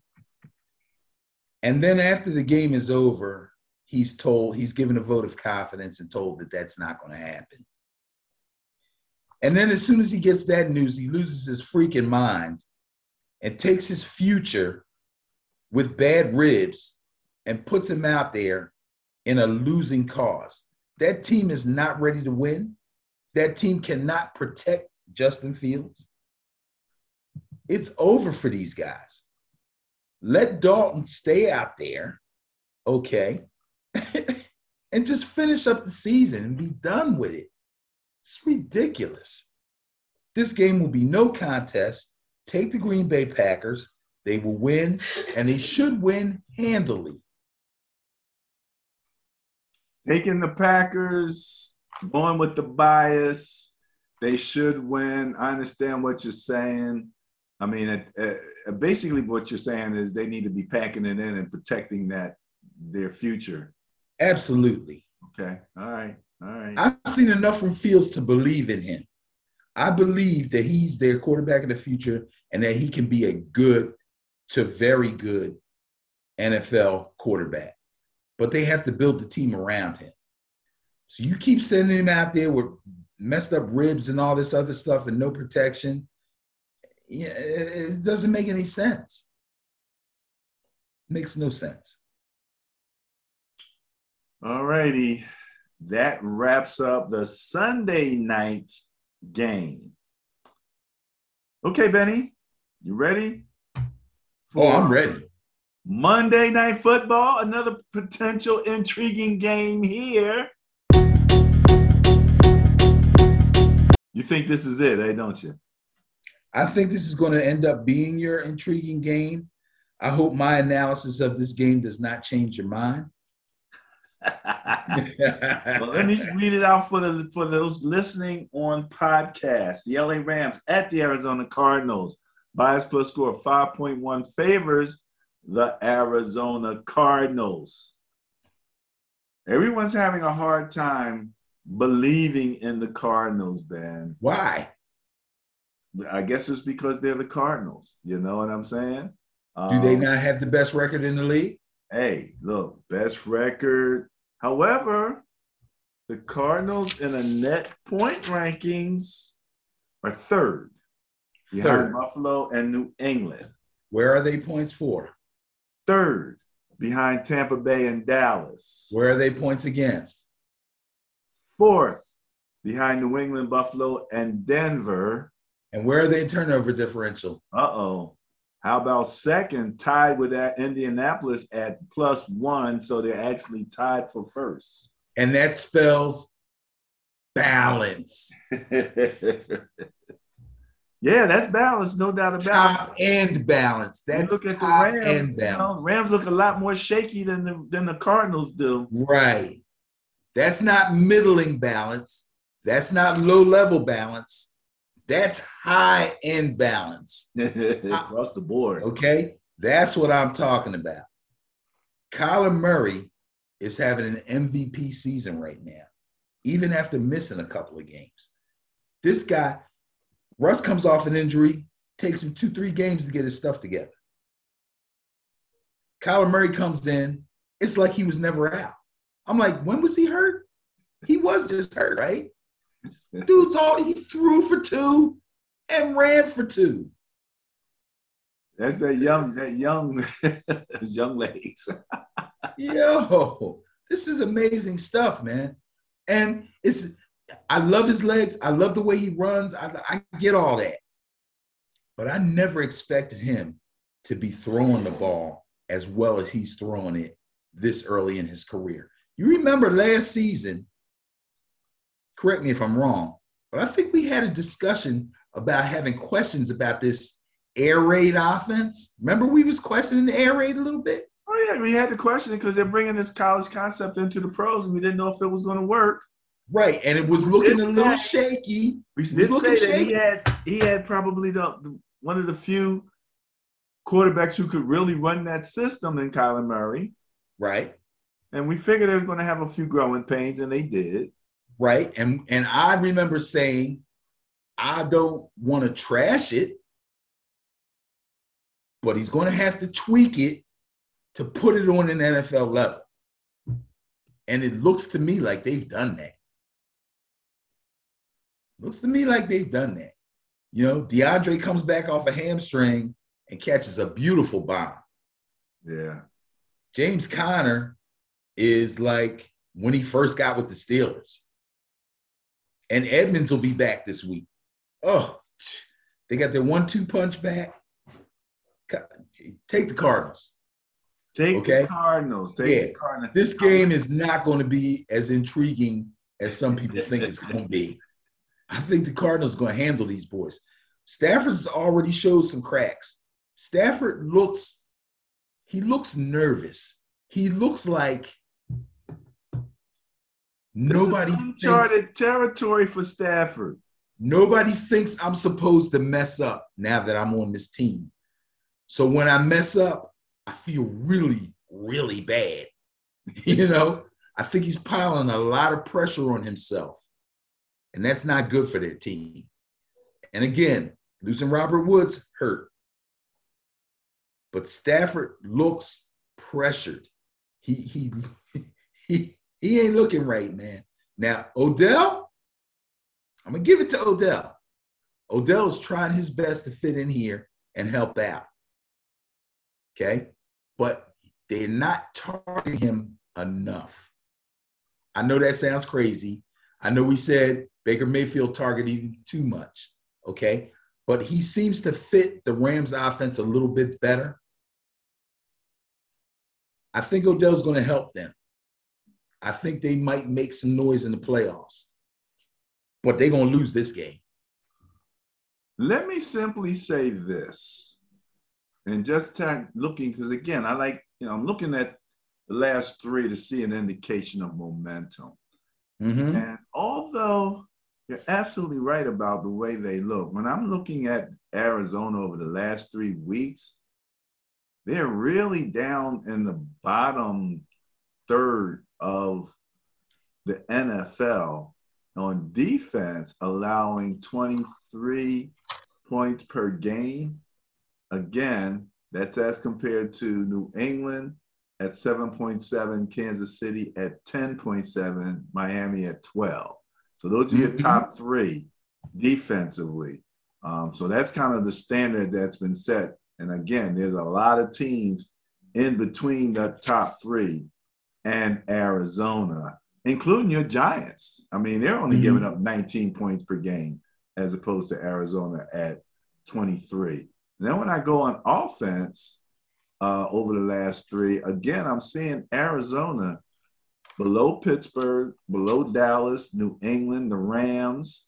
The Rams are, over the last three, averaging 25 points a game.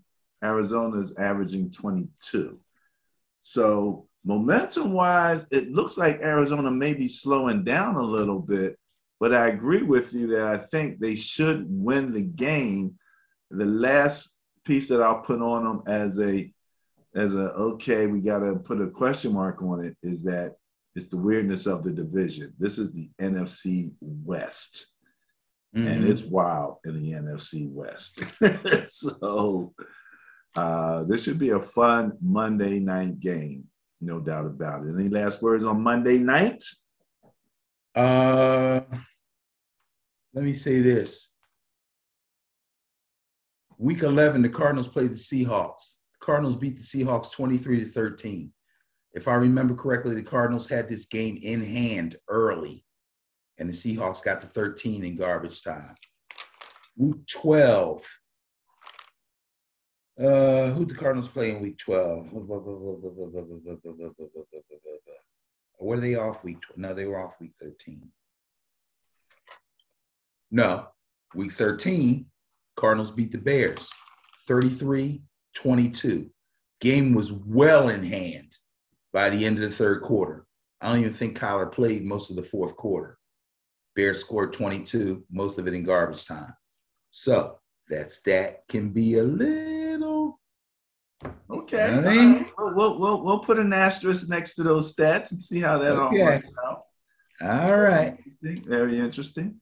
because I do remember that they did go up, in a couple of those games. And like you said, they even sat Kyler at one Right. point, But okay. All right. Anything else? No, that's all I got on this. I'm looking forward to week 14, man. I'm telling you. My mind is, this was fun. This is always fun when we do this. Okay. And I feel really good right now. I got to take the look at the schedule, the upcoming schedule, and pick the winners and go through all this stuff. But as soon as we get done with this, man, I'm going to be right back in the trenches, right back in the lab, because this is the most excruciating time in fantasy football that there is. Okay. I got a league where if I win this weekend, I can make the playoffs. If I lose, I will be out. And my daughter has already clinched. Really? Really. Oh, my goodness. Give her a hug for me, will you? Genie Christmas. Go ahead, D. Bro, I'm struggling for my life. I'm struggling for my life just to get in. And she done clinched. Oh, yeah. So, anywho, okay, LA Rams at Arizona Cardinals wraps up Monday Night Football and the third quarter of Ben and Barry on football. We only have a few things left, Benny. Let's get ready to rock for the fourth quarter.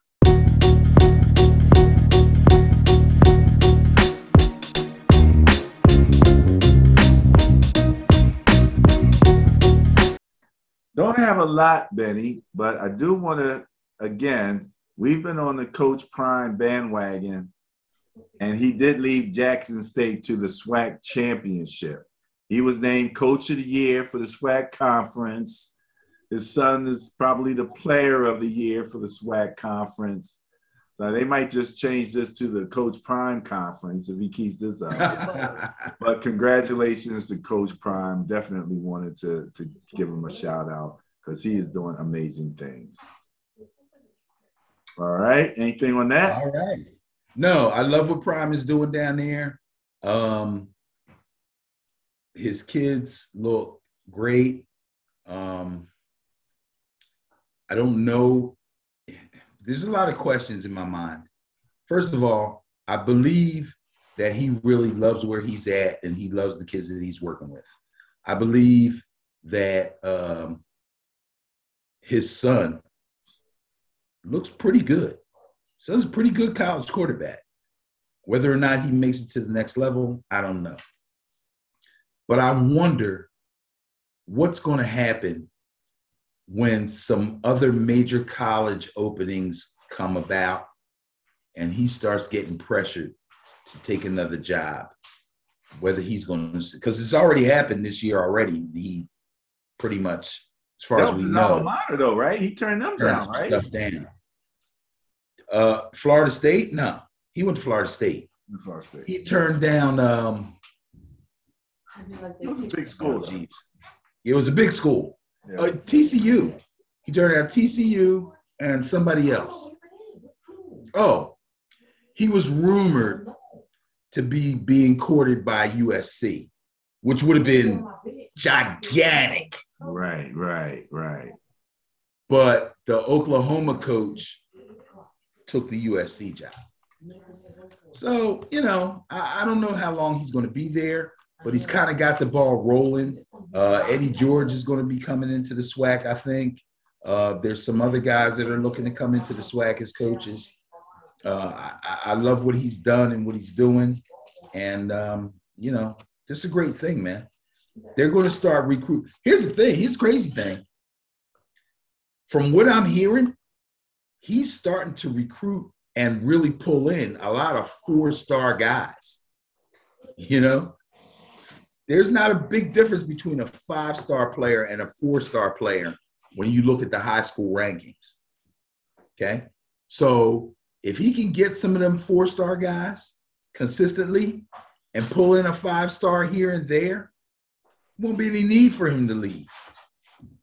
Because he's going to be winning and winning and winning and winning. These are kids that go to Florida State, Michigan, I was going to say not a lot of SEC schools, because the SEC schools, they don't even recruit anybody but 4 and 5-star athletes.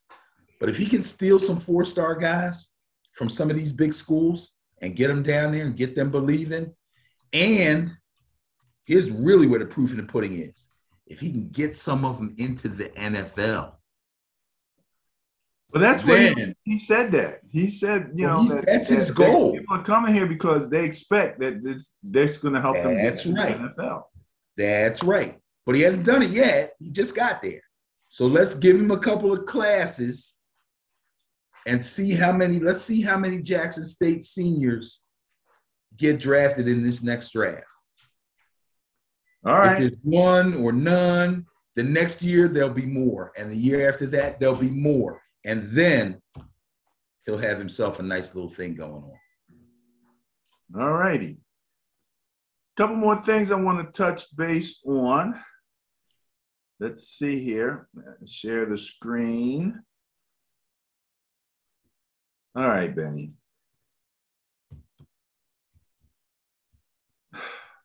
Dan Campbell won a game. The Lions' only win for the season. And he took the time out to pay homage and mention the children who were killed in the shooting up there. And, he's a pretty emotional type guy. And that was one of the more sad events. So I just wanted to take a moment to acknowledge that. And again, sending out thoughts and prayers to the families of the deceased and injured, and, all we can do is continue to work toward making it a better place so that this doesn't happen anymore. That's a lot of work to be done. All right. Anything from you? As far as this is concerned, I'm sure that after this happened, he made it a point in his mind to make sure that he said something about it. But after they won that game, as big a win as that was, and that was a huge win. If you saw Jared Goff running off that field and then jumping up and chest bumping the player, he only did that because that guy got in his way. He was headed straight for Dan Campbell. And when he got to him, they grabbed each other and hugged so hard. That was a huge, huge win for them. And he still was able to contain himself enough to make sure that he mentioned that incident at that school, and he mentioned those kids, and he said all their names, if I remember correctly. Yes, he did. Even the teacher. That's big, man. That's big. So, okay, wanted to mention that. And then we're going to close out with this. We try to close out on a positive note. So the positive note is we just had the week where everyone came out with the My Cause, My Cleats. And so they were able to dedicate to all of the different foundations and charities that they support and the different areas of need that they support. And you find out a lot about these guys and their own personal stuff, because a lot of times they have families with different disabilities and things, which focuses them in on a particular area, be it cancer or autism or whatever. And then you can visit NFL auction and bid on those cleats. And that's how they raise money. Oh, really? I didn't know that. Yeah. Cool. So the idea here, NFL auction. And if you go to NFL.com/causes/my-cause/my-cleats,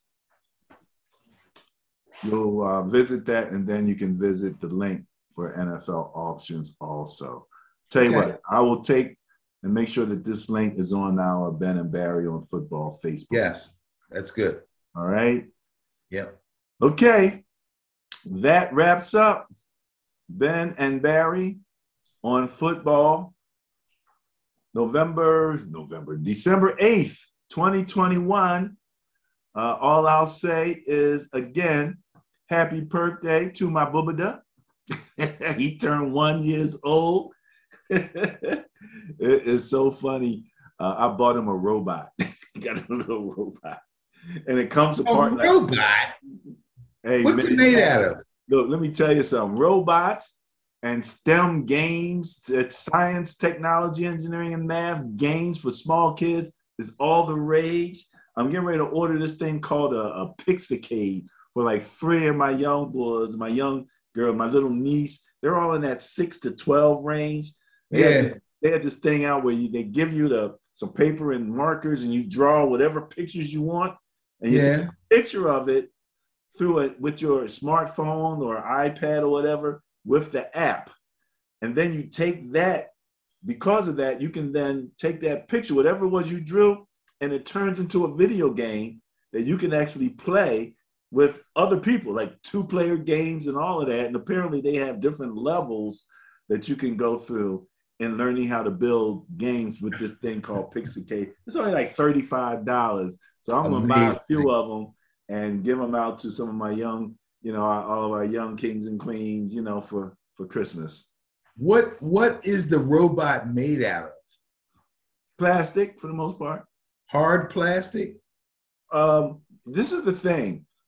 The robot is made out of, it's not real hard, but okay. I'm finding kids' toys today, especially with the stuff that we bought my grandson.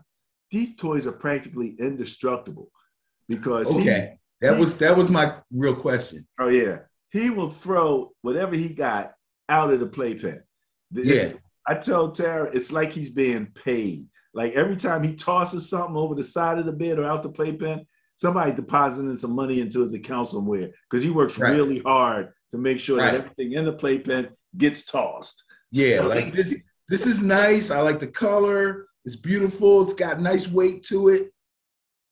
But I gotta throw it. I gotta throw it because if I can't throw it, what good is it really?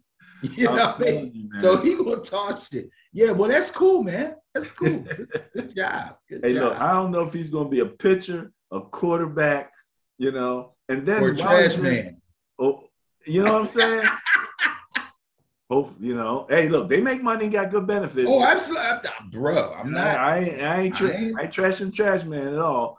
But and then the funny thing is, I bought him a little ball. It looks like a soccer ball, and he literally the entire time he's in the playpen, the ball is constantly rolling up under his feet. So he's just moving it around with his feet, constantly kicking it here, kicking it there, kicking it. I'm like, this kid's gonna be able to do all types of stuff by the time he finishes. So yeah, we had a lot of fun, man. So happy birthday to my Bubada. What do you got? I got nothing, bro. I got nothing. I'm footballed out. I'm gonna have another drink. I'm gonna get something to eat, and I'm back in the fantasy lab. I got must wins on the line, babe. I got must wins on the line. All right. That's all I can tell you. Make sure you push the notification bell. Make sure you subscribe to the channel. And we look forward to seeing you in the next couple days. Take care.